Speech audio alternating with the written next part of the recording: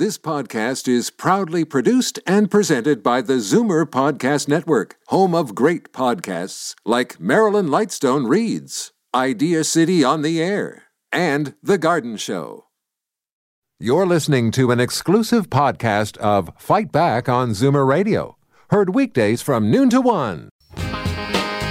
Fight Back with Libby Znaimer on Zoomer Radio with guest host Jane Brown. Bob Komsic will have more in the news coming up at 1 o'clock, but we've learned that the Ontario Provincial Police have arrested 2 people, including a government employee, after an alleged security breach of the province's COVID-19 immunization system. So details on that coming up at 1 o'clock. This past Sunday, 2 residents of Toronto say they were bitten by a coyote at a park located at Bayview north of Sheppard. Paramedics were called to the scene. None of the victims was taken to hospital. Now, ultimately, the coyote believed to have been involved was euthanized yesterday. This is just a recent issue with coyotes in Toronto, as sightings are up dramatically from last year, with some of the animals showing aggressive behavior. Joining us to discuss, Lesley Sampson, Executive Director of Coyote Watch Canada, and Esther, Director of Toronto Animal Services. Welcome to you both. Thank you, Jane, for having me. Lesley, why so many more sightings in 21 than 20? There's a couple of factors, Jane, with respect to those sightings. First of all, we're all coming out of that COVID lull, and many people were at home. People got more engaged on social media, so a lot of those sighting reports, I think if we look at the 5-year plan in terms of coyote sightings and look back again next year and the year after, we'll see that they'll drop a little bit as well. But, it doesn't indicate that there is a boom in coyote populations. It's reflecting that more and more people are reporting those sightings. Mm-hmm. Yeah, that's interesting, because I was actually at a friend's place, I think it would have been back in the spring, and she borders on a ravine, and a coyote actually came up to the edge of their property and then went back down into the ravine. I didn't report it, but that would be an example of, the fact that more of us are seeing them. Absolutely. And you know what, Jane, the thing is, too, the sighting reports are important. It provides a good benchmark for where there's engagement, if there's an uptick or a trend, an increase in coyote sightings. That then allows city officials to do their ground investigation to see if there's attractants in there, or is this just a typical home range for a coyote family.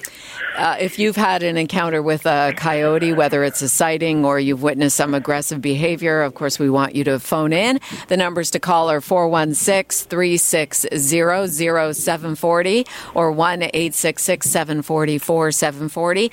So, Esther, what is the municipality, what is Toronto doing to manage this, whether it's a problem or not, certainly a challenge of urban coyotes? The base of our strategy is in education, is in educating people to be responsible, to keep garbage contained, to not feed wildlife intentionally, and to know how to respond to wildlife should they come too close or if they come on their property, and to know how to do aversion techniques to make sure that they stay safe and the coyotes maintain their boundaries between us. Lesley, for people who've never seen a coyote, what do they look like? Oh, great question, Jane. So our eastern coyotes here in Ontario, they can look quite different. Some can be more on the gray side, blondish, red, black, that even resemble a fairly blonde color.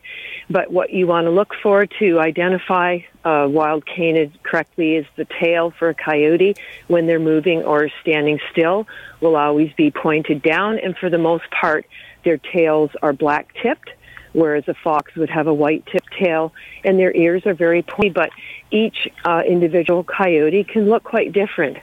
So, check out our photos on our website for identification, and the City of Toronto has excellent resources to help folks identify who they're actually looking at. A website or Google Coyote Watch Canada. Yes. Okay. That'd be great. So, and how are they acting if you see them on the edge of, like my case, a ravine on a residential property? Are they keeping to themselves? Are they naturally aggressive? What is that normal habitat? Yeah, so I think especially with the landscape that Toronto presents, it's absolutely amazing biodiversity and green spaces. Ravines is a normal travel corridor for a wild range of species. But what typically we would want residents to appreciate and recognize, if a coyote is continuously visiting the property, you want to do that, wildlife proofing inventory. Do you have attractants there? Is this coyote just there temporarily because there's construction happening within the city? And so we want residents to recognize when a coyote is overstaying their welcome. And then there's mitigative steps that can be taken, as Esther mentioned, the aversioning, and also ensuring that, you're not putting food out for other wildlife species, because coyote will come by there to get that easy food source as well. Esther, would you like to add to that?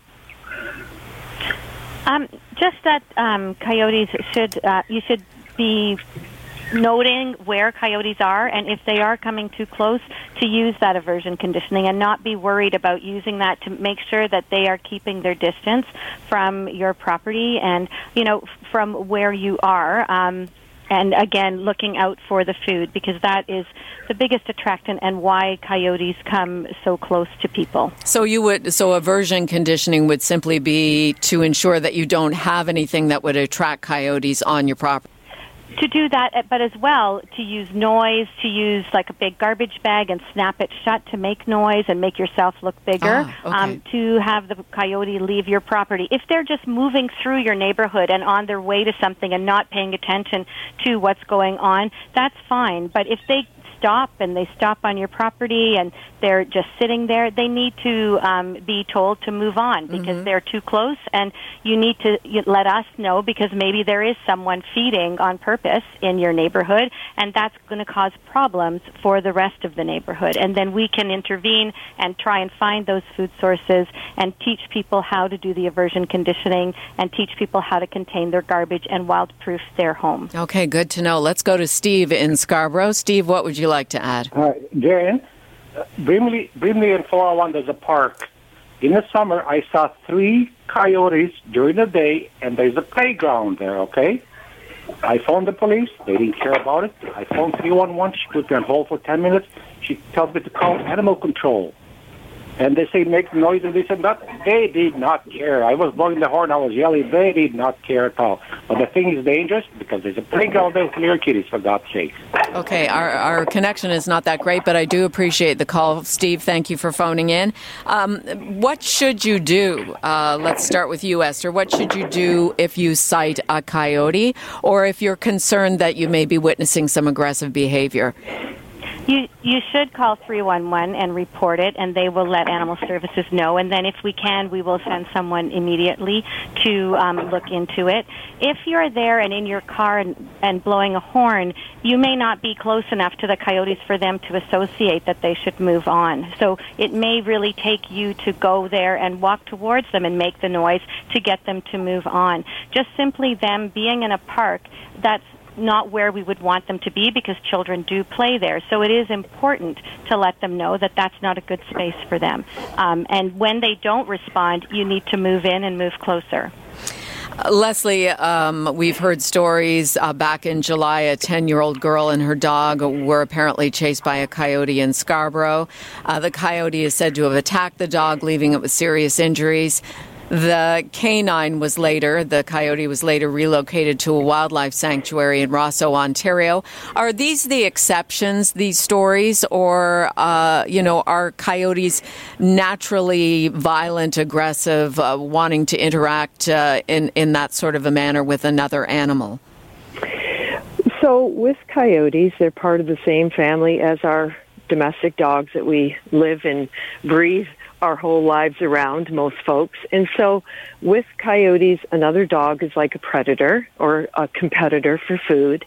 I would say that considering the number of dogs that are in Toronto and coyotes where they have their home ranges, these incidents are not common. But when they do happen, it is a wake-up call for residents and for us, for city officials, to work together to identify what those attractants are. And that particular coyote that you're mentioning, which was Urban 23, that male coyote was fed constantly by people. And so in that particular area, the community came together. They started wildlife proofing their homes. They stopped feeding ducks on the front lawn, and it was quite amazing. And 3 public education events took place right at one of the parks where Urban 23 had been spotted earlier on in the summer. So these incidents all kind of, we have to stand up and take notice and provide the support and the education, which Toronto Animal Services, Coyote Watch Canada, Toronto Wildlife Centre, we work together and really we're on the ground doing that investigation and supporting the community. Great information. Thank you both for your time. Thank you for having us, Jane. Thank you so much. Take care. Lesley Sampson is Executive Director of Coyote Watch Canada, and Esther Attard is Director of Toronto Animal Services. Jane for Libby, one more time tomorrow. Bob Komsic has some breaking news. That is coming up next. You're listening to an exclusive podcast of Fight Back on Zoomer Radio. Heard weekdays from noon to 1. Fight Back with Libby Znaimer on Zoomer Radio with guest host Jane Brown. Libby returns on Thursday. People in this province got some good news yesterday. Ontario optometrists have paused their job action and after nearly 3 months are once again providing eye care to people 65 and older and those 18 and under as formal negotiations with the Ministry of Health get underway. Optometrists withdrew the OHIP-covered services because they say they have been dramatically underfunded by the provincial government. They say that an eye appointment is about $80, but they're only given about 55% of that from the government. Before optometrists began withdrawing their OHIP-funded services for the over 65s and the under 19s, they were offered by Health Minister Christine Elliott $39 million in retroactive costs and an 8.5% increase going forward. They say that is not even close to enough. Representatives with both the Ontario Association of Optometrists and the Ministry of Health have told Fight Back there is a media blackout during negotiations, so they are unable to comment publicly. So we've gone to the opposition health critic to get more information. NDP MPP Gélinas joins us to talk about the developments. France, thanks for being here. Oh, my pleasure. So what was going on behind the scenes? Do you have any insight into the developments that led to the pause on the work stoppage and getting back to the table? Well, I can tell you that way back in December of 2020, so that's almost a year ago, the optometrists made it really clear that they needed a formal way to negotiate with the Ontario government. They had taken a vote. The vote was over close to 95% of them voted in favor of job action if nothing happened by September 1st. Came September 1st, nothing had happened.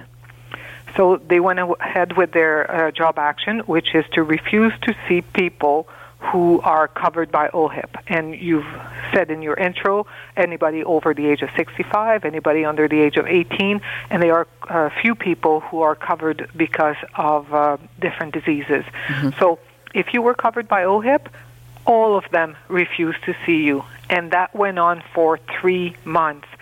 I cannot tell you the amount of petitions that we have received from people who were not happy with this.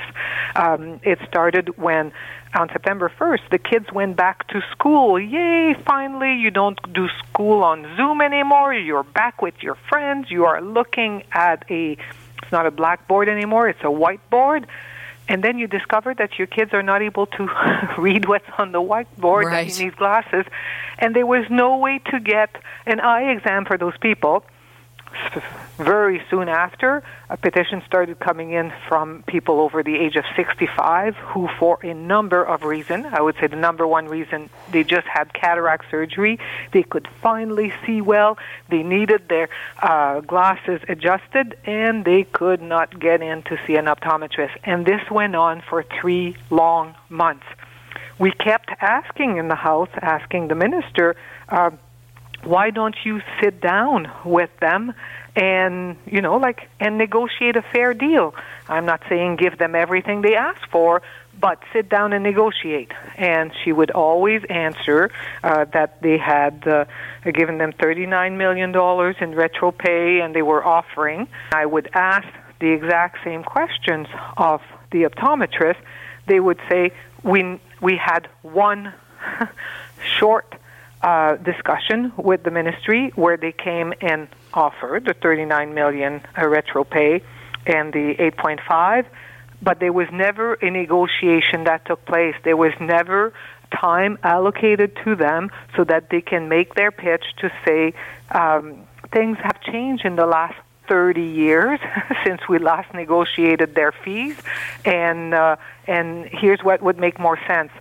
So finally, after 3 long months, they have agreed to sit down, talk to a mediator, and find a way forward. So fingers crossed. The optometrists wanted to show good faith and stop their job action as of this morning. A very interesting backdrop. It was unfortunate that people in this province who are covered by OHIP, and we had so many people calling in to fight back, over 65s who said, listen, I'm happy to write a check for $80 to get my eyes done, or eyes checked, but of course, if it's paid for by OHIP, you can't circumvent that. We had stories of people having to wait in the ER for hours on end before they could get referred to an ophthalmologist because the ophthalmologist wouldn't see them first. I mean, the people of this province in both of those demographics, they were held hostage for nearly 3 months. I absolutely agree with you. I absolutely agree with you. And I'm not a doctor by any means, but I know that for some people, they will have lifelong consequences of that. The kids who now hate schools because he can't see nothing when he's in school, and a lot of elderly people who need their eyes checked because of underlying medical issues who did not have access for all that time. It was horrible. Well, and those are the people we want to hear from again. I know you've called in the past, but how did this work stoppage affect your eyesight and your eye health? The numbers to call are 416-360-0740 or toll-free 1-866-740-4740. The Zoomers group CARP, A New Vision of Aging. France, I'm sure you know. Oh, very well. Because you were mentioning there about all the letters you were getting. Thousands of CARP members wrote letters to say they did not want to be stuck in the middle of this dispute and that the Ministry of Health representatives need to sit down with representatives of the OAO and get this sorted out. How big of an impact did that letter writing have in this decision, finally coming to sit down for formal negotiations? I would say huge.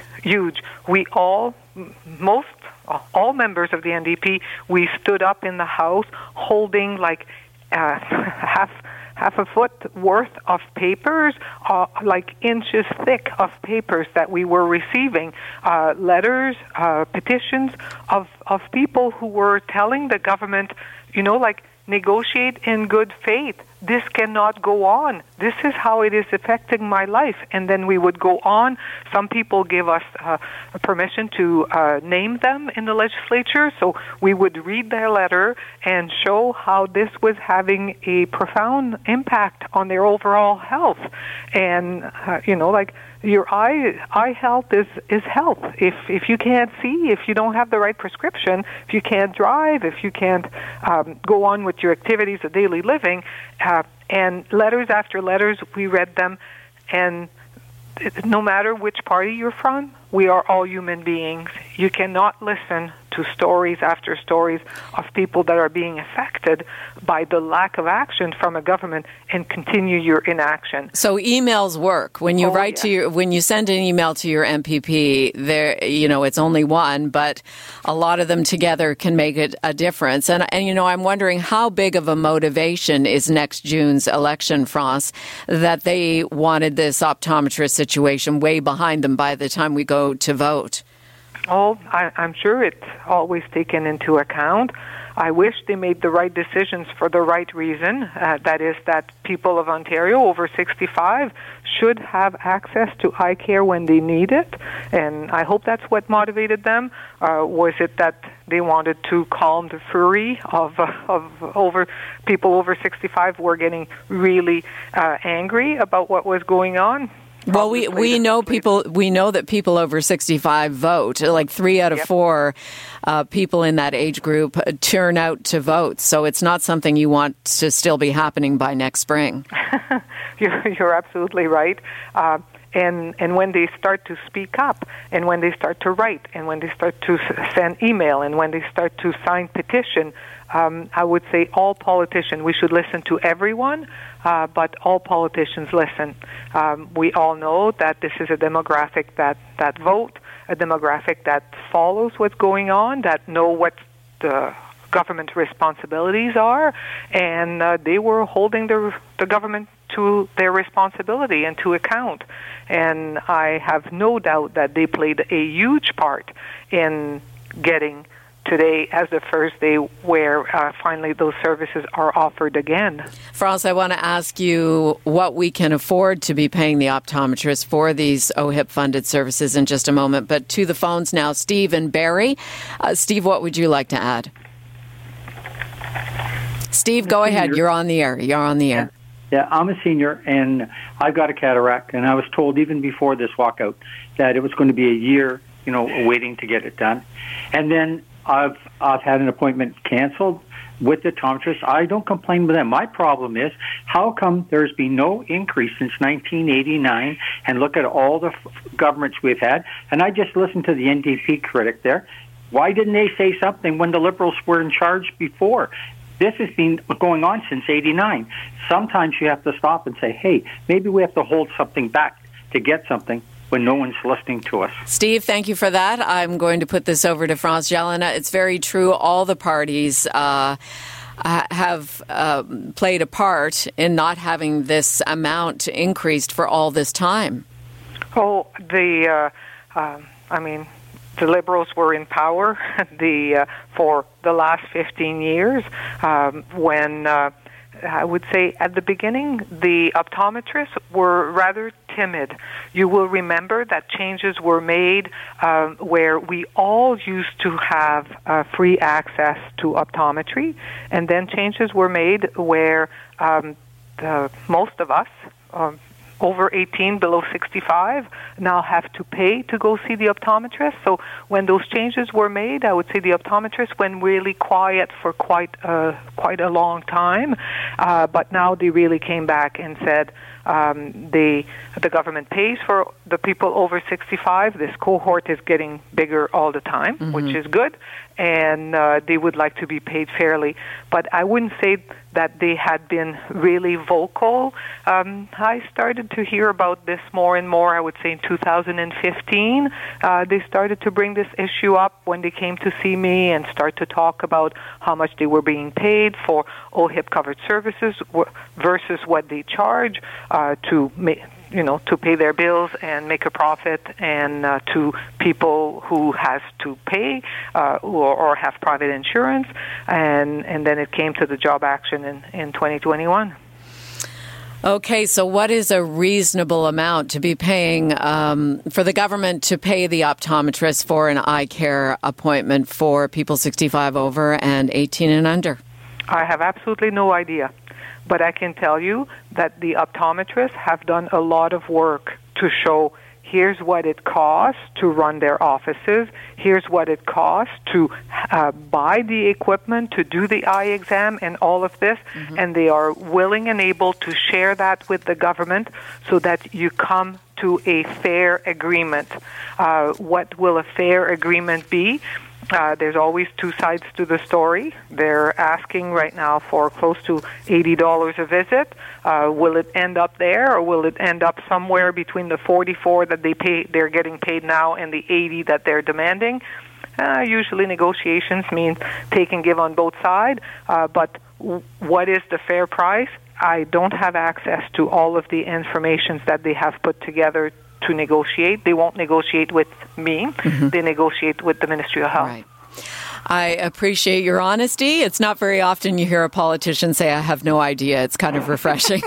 So thank you, France. You're welcome. I really appreciate your insight into the issue. And yes, let's hope the optometrists and the PC government get a deal so Ontarians can feel reassured that they will continue to receive their OHIP-funded eye care. Coming up next here on Zoomer Radio's Fight Back, Jane for Libby, what to do about Toronto's Coyote problem. That is next. You're listening to an exclusive podcast of Fight Back on Zoomer Radio. Heard weekdays from noon to 1. Now, Fight Back with Libby Znaimer on Zoomer Radio with guest host Jane Brown. Libby will be back on Fight Back Thursday. So lucky me, I get to chat with our strategy panelists today.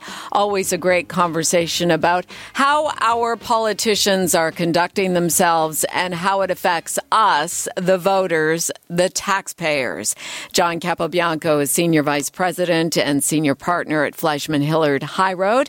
Karen Stintz is CEO of Variety Village. And Charles Sousa is a former Liberal Ontario Finance Minister. Hello to you all. Hey, Jane. Hey, Jane. Well, let's begin with what to expect from the throne speech in Ottawa, outlining the priorities by the minority Trudeau Liberals for the next session of Parliament, delivered next hour by Governor General Mary Simon. Charles, what do you expect to hear? Well, I think it'll be split into two factions, one around crisis management, issues with regards to the floods in BC and the pandemic issues, even issues in respect to the Indigenous community and things regarding the veteran affairs. And then the forward-looking aspect will be how is it that they're going to have economic recovery and what are they going to do with the environmental issues. And issues around foreign affairs will be a big part of it with U.S. protectionism, the Auto Pact, child care and sick days will be brought forward. And I think they'll talk about gun violence. They'll talk about some of the hate that's still out there, and it's a very toxic nature in Parliament and in social media, and I think they're going to try to address some of those issues as well. And fortunately, they are at the start of a new mandate, and the NDP will play with them, and there'll be a lot of noise, but there won't be a lot of opposition. I think they'll be able to get through some of those priorities that they want to deliver upon, which is probably in common with all parties. Well, and we'll talk about that dynamic as well that we can expect to see and hear in Parliament. Karen, what are you looking forward to hearing? What would you like to see? What do you think that we'll hear? Yeah, I think that there won't be a lot of specifics. I think things will be pretty vague because as they're still making their way through trying to figure out what they have support for and what they don't, the Liberals probably won't commit to anything too strongly other than as Charles mentioned, the directional setting of the ongoing reconciliation and how that file needs to be advanced, and alongside the other the COVID benefits and how that's going to get managed. And I think people are looking to hear. Certainly, I would be interested to hear what the federal government's plan is moving forward in tackling the economic challenges that we have, and that there seems to be job vacancies, but there's also inflation, and then there's a concern about the indebtedness of many businesses and individuals. And so, how all those things are? Does the government have a sense of how that's going to get managed, or what is that plan? John, what do you expect to hear? Well, Jane, throne speeches are fascinating milestones for governments, both governments who are in power, and then, of course, new governments that come in the case of the Liberals that just won re-election. And they're an opportunity for governments to reset if they've been in power for some time, or to set the stage for what is going to be the situation over the course of the next year, 2 years, or 3 years, given the minority government and how long this will last. So it's going to be an important one for this government because we really haven't seen or been in the House of Commons for some 5 months, when the election was called and since then. So it has been a long time for parliamentarians. And we saw yesterday with the election of the Speaker how excited everybody was to be in the House and for the first time in a long time, because obviously it's been a hybrid for some time now. So I think it's going to be an important one that's going to have the Liberals focus on, I think, their election promises. So the pandemic and what they've done and more importantly, what they're going to do by way of recovery. And we've talked about this, both Charles and Karen mentioned sort of the issue of the benefits and having to sort of slow them down. Businesses are now asking government to really wane them off and do other issues that might incent people back to work, because of course inflation is going high. So the economy, what they're going to do with post-pandemic relief is going to be important. PEI potatoes, British Columbia, those are two regional issues that are affecting this government today. We're seeing the devastation in British Columbia, but also the issue of the PEI potatoes not being able to being shipped to the U.S. And both levels need to have some sort of emergency debate. So whether or not the government's going to talk about that today, and most throne speeches are mostly, high level and futuristic thinking. So I'm not sure that's going to be talked about today, but that's going to be something that the government's going to have to face pretty quick. Well, how big of an issue as well, and you've all touched on it, but to speak specifically to it, it came up yesterday with our Zoomer squad as an issue for older Canadians on fixed incomes, the cost of living, and what can be done to curb rising inflation. Charles? That is an issue. It's an issue for those on fixed income. It's also an issue for young people in regards to affordable housing. And both of those things have to be addressed as they go forward. And part of their response to that is to provide more sick days for those that are employed and childcare for the young families. But for seniors, it is a dichotomy. They have introduced a bank tax which caught the industry completely by surprise. And that is a way to try to facilitate their deficits as they go forward and at the same time reinvest in the economy. How is that going to help seniors? It's quite odd because most of their portfolios are in banks. And so, on the one hand, they're going to go after some institutions that are providing so much of that fixed income for their behalf, at the same time trying to find ways to bring more revenues into the government coffers. Seniors is all about, and it's now provincially driven as well, to provide some greater supports for long-term care and home care and PSWs and other supports for those that are most vulnerable. But it's no easy answer, and that's always been a case for those on fixed income. Karen, affordable housing, cost of living, it all goes hand in hand. And for those of us out there who are listening, who have children, adult children, who are looking at rising gas prices, rising grocery prices, and of course the housing prices in the big cities, especially Toronto, it just seems like it will never be affordable.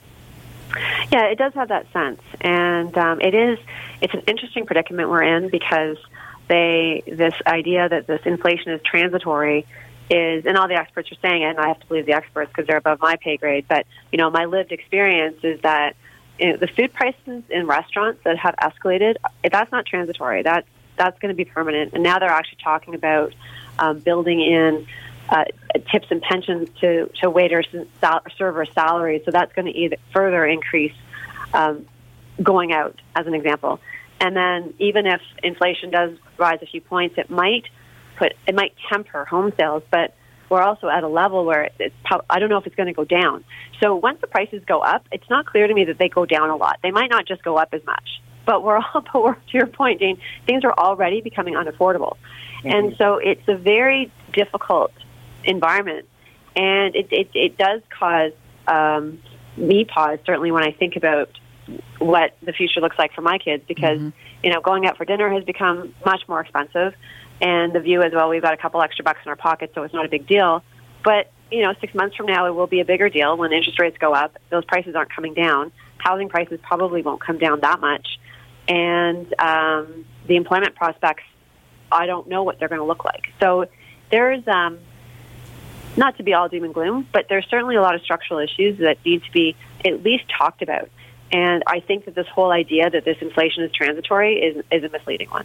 John, would you like to add to that?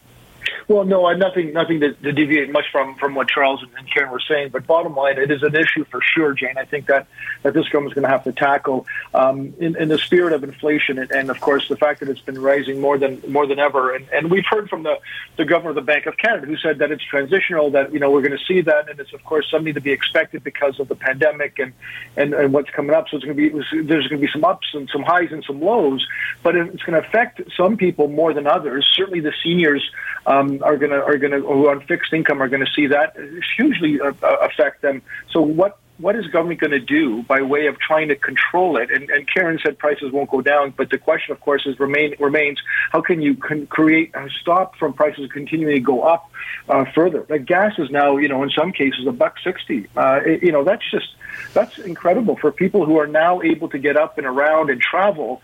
In some cases, because of the restrictions being lowered, I'm finding more and more people that are not doing that because it's expensive to do that. So it's an issue this government's going to have to face for sure, and hopefully they'll address it in the throne speech in the coming hours. If you'd like to get in on the conversation with our strategy panel, the phone lines are always open here at Fight Back. 416-360-0740, toll free 1-866-740-4740.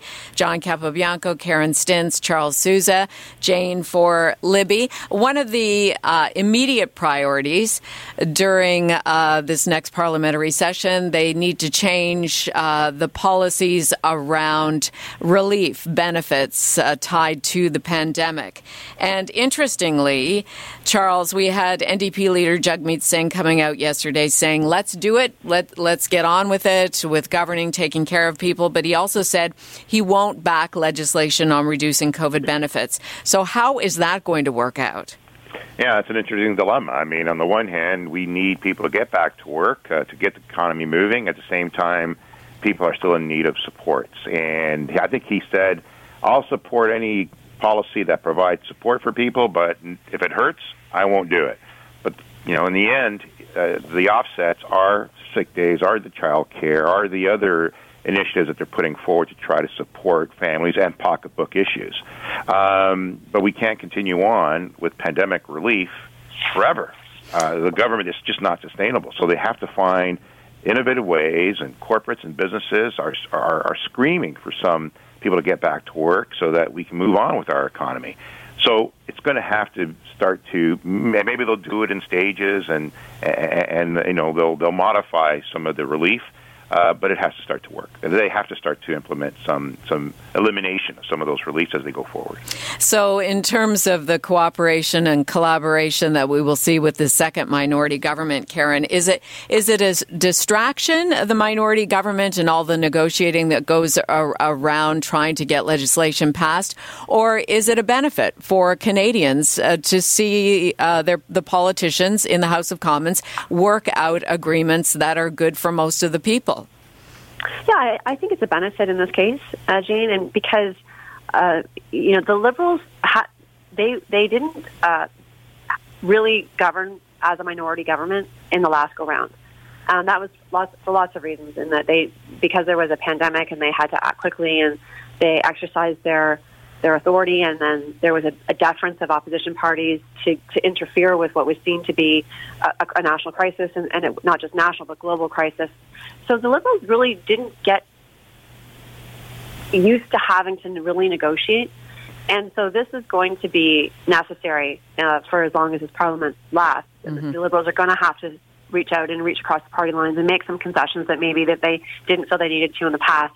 And I quite frankly think that's good for the country and good for the party, because the reality is the Liberals only got, 34% of the popular vote, 35%?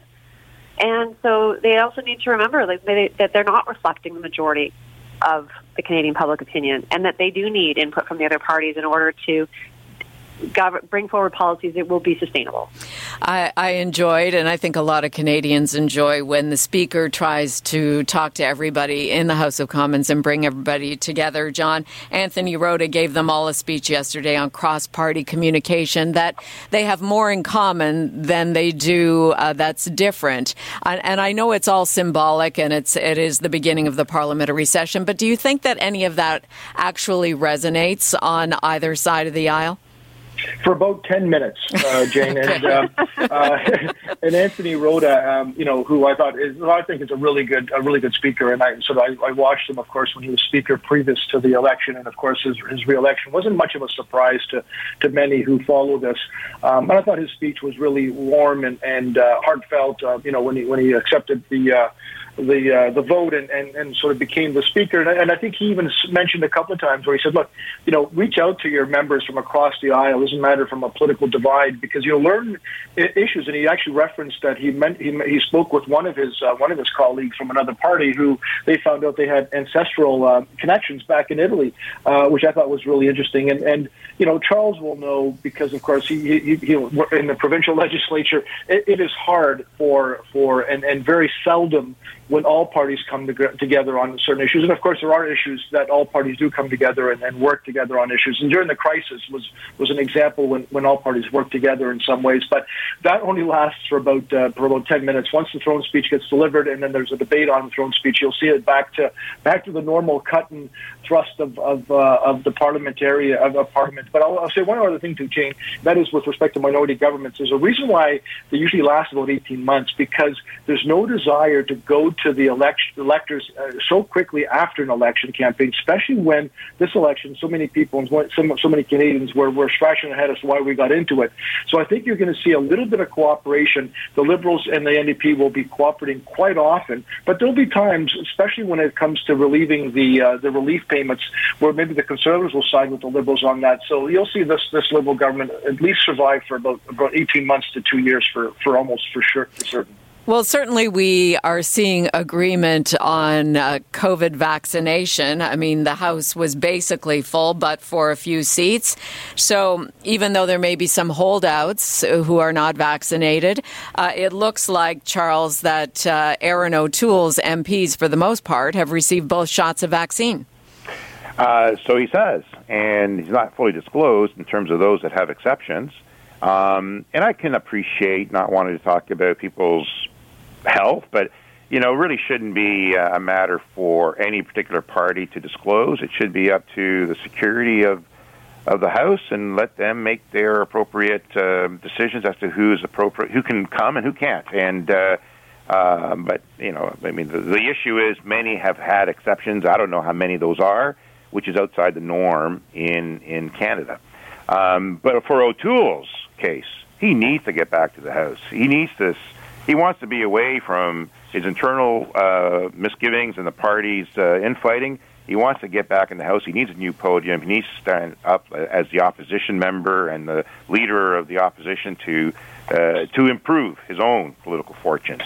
But this is certainly something that's causing him concern, and all of us, for that matter, really. The fact that people are still, and he's not the only one. Obviously, we may talk about the councillor who also has misleading information, and basically people are not they lack trust in Big Pharma, and that's part of the issue I think O'Toole's dealing with.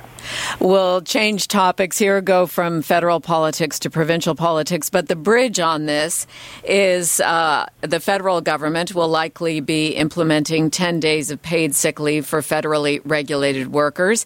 At the same time, on the lawn of Queen's Park yesterday, healthcare workers gathered to encourage Doug Ford and his government to pass Bill 8, which would give healthcare workers in this province 10 days of paid sick leave. It does not look like that is likely to pass. Is there, the strategy in all of this, Karen, is especially in light of the pandemic and how hard healthcare workers have been at the job and nurses not getting any more than a 1% increase, why would Doug Ford hold out on extra paid sick days? Yeah, it's kind of a question I don't really understand either, other than unless there's some back-end complications that I'm not fully appreciating in terms of if he mandates it, then the hospitals have to pay for it, and maybe the hospitals are lobbying behind the scenes not to have it done. So, but I don't know, because it seems to me one of those policies that would be relatively widely embraced by not just frontline workers, but the general public that understands the hardship over the last 2 years that frontline workers, particularly in healthcare, have been exposed to. And so, again, unless there's something behind the scenes, it's not immediately clear. I can't explain it. And further to that, Charles, the 1% pay increase for public sector workers, nurses are included in that. You've got this push for 10 paid sick days, and you've got an election coming up in the spring. In terms of the strategy to be so resistant on these progressive policies, just doesn't make sense. Yeah, even when I was there, we also had pay restrictions and pay freezes for a number of years. And it's tough. Bill 124 is one that's restricting pay for 1%. The nurses are also feeling the pinch. They feel overworked. They feel underpaid. And worse, they feel underappreciated as a result. And with inflation now taking hold, it's understandable that they're fighting back. It's a tough thing for the government because I still don't believe their MPPs have made pay increases either. So they can't continue to the extent that they have to find revenue. And these inflation measures and these salaries are the biggest part of a government's budget. They have to control them, and that's why there's ongoing battles between teachers and all the other unions that are affected by it. But it's disconcerting when you see the rest of the market providing greater supports and greater remuneration. But the fact that they're providing all these sick days and other matters is also a supplementary benefit.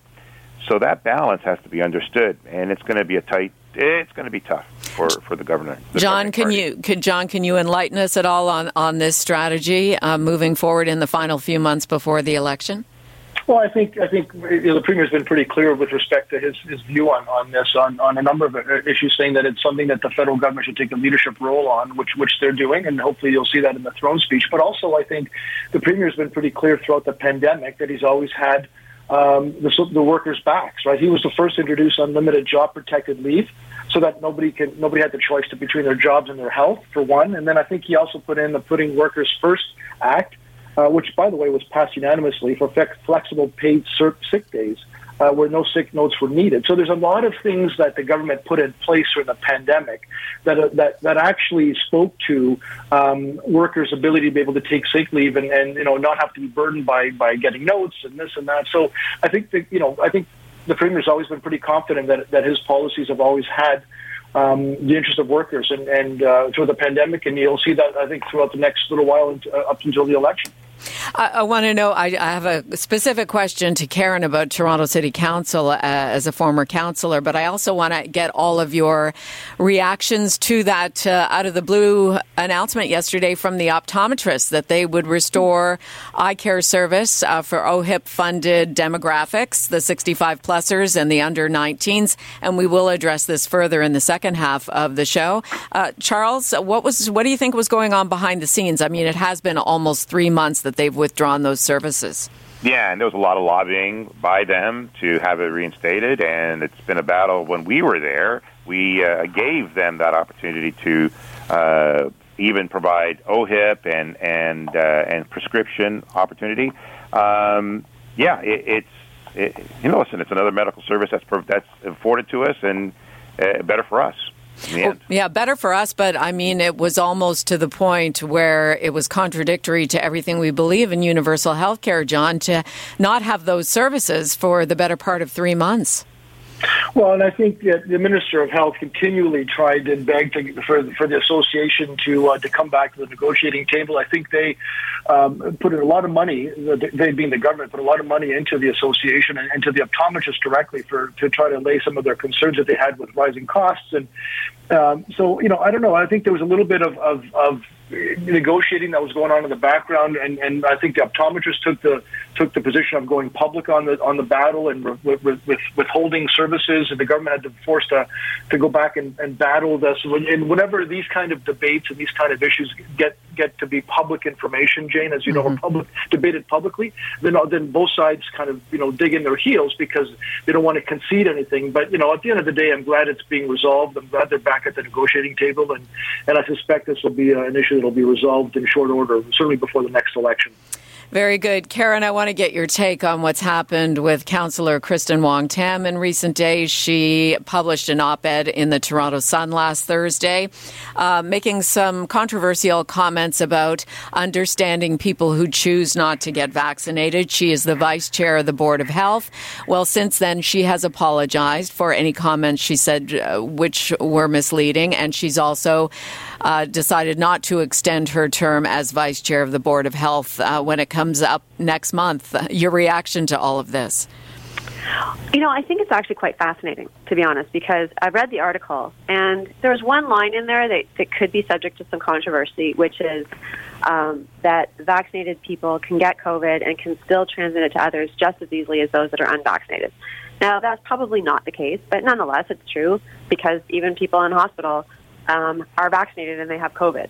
And if you are vaccinated and test positive for COVID, you're still expected to quarantine, albeit for a lesser period of time. So it's a bit interesting, the amount of controversy that she's generated by, I guess, defending, as it were, people's choices not to get vaccinated. But I do think that we've collectively fallen into the position that you have to get vaccinated or you're not allowed to be part of society. And I think that is actually something that we need to rethink. Because it's pretty easy to go there, and I've gone there. I'm like, well, if you don't want to get vaccinated, you get sick. Oh, well, that's on you. But it is, I've also had to let people go because they didn't get vaccinated from their job. Right. And then when you think about the increasing alienation of individuals who aren't vaccinated for whatever reason and their inability to access services, it actually doesn't help the dialogue because they're now becoming further and further and further alienated and isolated. And is that what we want to do as Canadians? And so I think, to be honest with you, there is actual general merit to some of the things that she was bringing up. And I don't share her politics, but, and I think it's also interesting that it's typically been the fringe, as it were, conservatives who seem to be beating the anti-vaxxer drum. But here is a progressive, New Democrat city councillor coming out and saying things in I think, a much more sophisticated way, perhaps. But nonetheless, something that I think that we actually do need to consider more thoughtfully than maybe we have been. Well, it enters into the next phase. It sounds like her motivation is her parents who have chosen not to be vaccinated, so she has an emotional connection to people who have chosen not to get the shots. And she even admitted that she was using her parents' situation to highlight this sentiment. So it's interesting when policy, it's like the rational and irrational thoughts, right? They don't always go together. But do you think that stepping down from the Board of Health was the right thing? Was that necessary? Yeah, I think that maybe for her personally, because she just didn't want to be embroiled in this controversy, but nonetheless, I think that she has left us with something that we do need to consider to talk about in a way that maybe we haven't been as open to over the last several months as we were trying to, get back to normal, as it were. Okay, we'll leave it there. Thank you all, our strategy panelists. Thanks for your time this Tuesday. Thanks. All the best. Thanks, Jane. Karen Stintz, CEO of Variety Village, Charles Sousa, former Liberal Ontario Finance Minister, and John Capobianco, Senior Vice President and Senior Partner at FleishmanHillard, HighRoad. It's Jane for Libby, and still to come, eye care in Ontario is back. If you've been affected by the work stoppage, which officially ended today, we'd like to hear from you. Numbers to call, 416-360-0740 or toll-free 1-866-740-4740. You're listening to an exclusive podcast of Fight Back on Zoomer Radio. Heard weekdays from noon to 1. This podcast is proudly produced and presented by the Zoomer Podcast Network, home of great podcasts like Marilyn Lightstone Reads, Idea City on the Air, and The Garden Show.